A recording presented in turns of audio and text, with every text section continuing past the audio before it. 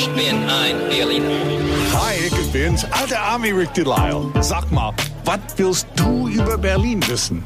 Frag mich einfach. 94.3 RS2. Frag den alten Ami.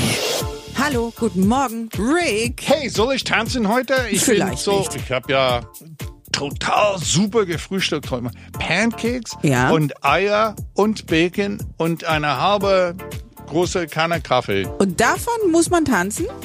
Ja. Ja? Was meinst du? Mach uns den Hampelmann, sehr schön. Aber erstmal beantworte bitte eine Frage. Gut, okay. Hallo Peggy aus Cottbus.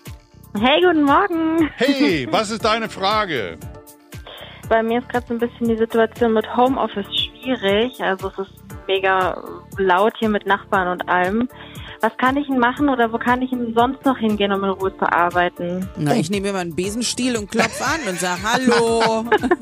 Also ich kann das verstehen. Manchmal gibt es ganz schön viel Bambule rund um das Haus. Und es gibt Leute, ich bin keiner davon, aber es gibt Leute, die brauchen Ruhe, wenn sie arbeiten.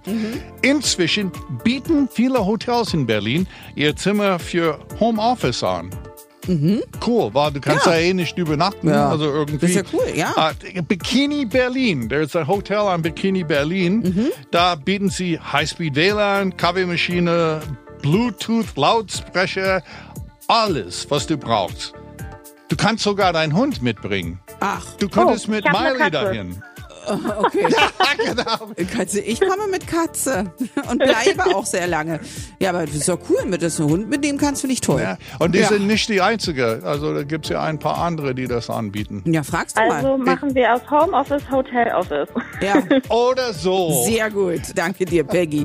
Ja, vielleicht stapeln sich bei dir zu Hause auch schon die Pizzakartons, wie du auf den ganzen Verpackungsmüll verzichten kannst, ohne auf den Lieferservice verzichten zu müssen. Das verrät dir der alte Ami morgen, denn was auch immer du über Berlin wissen willst. Frag den alten Ami. Auf 94.3 RS2.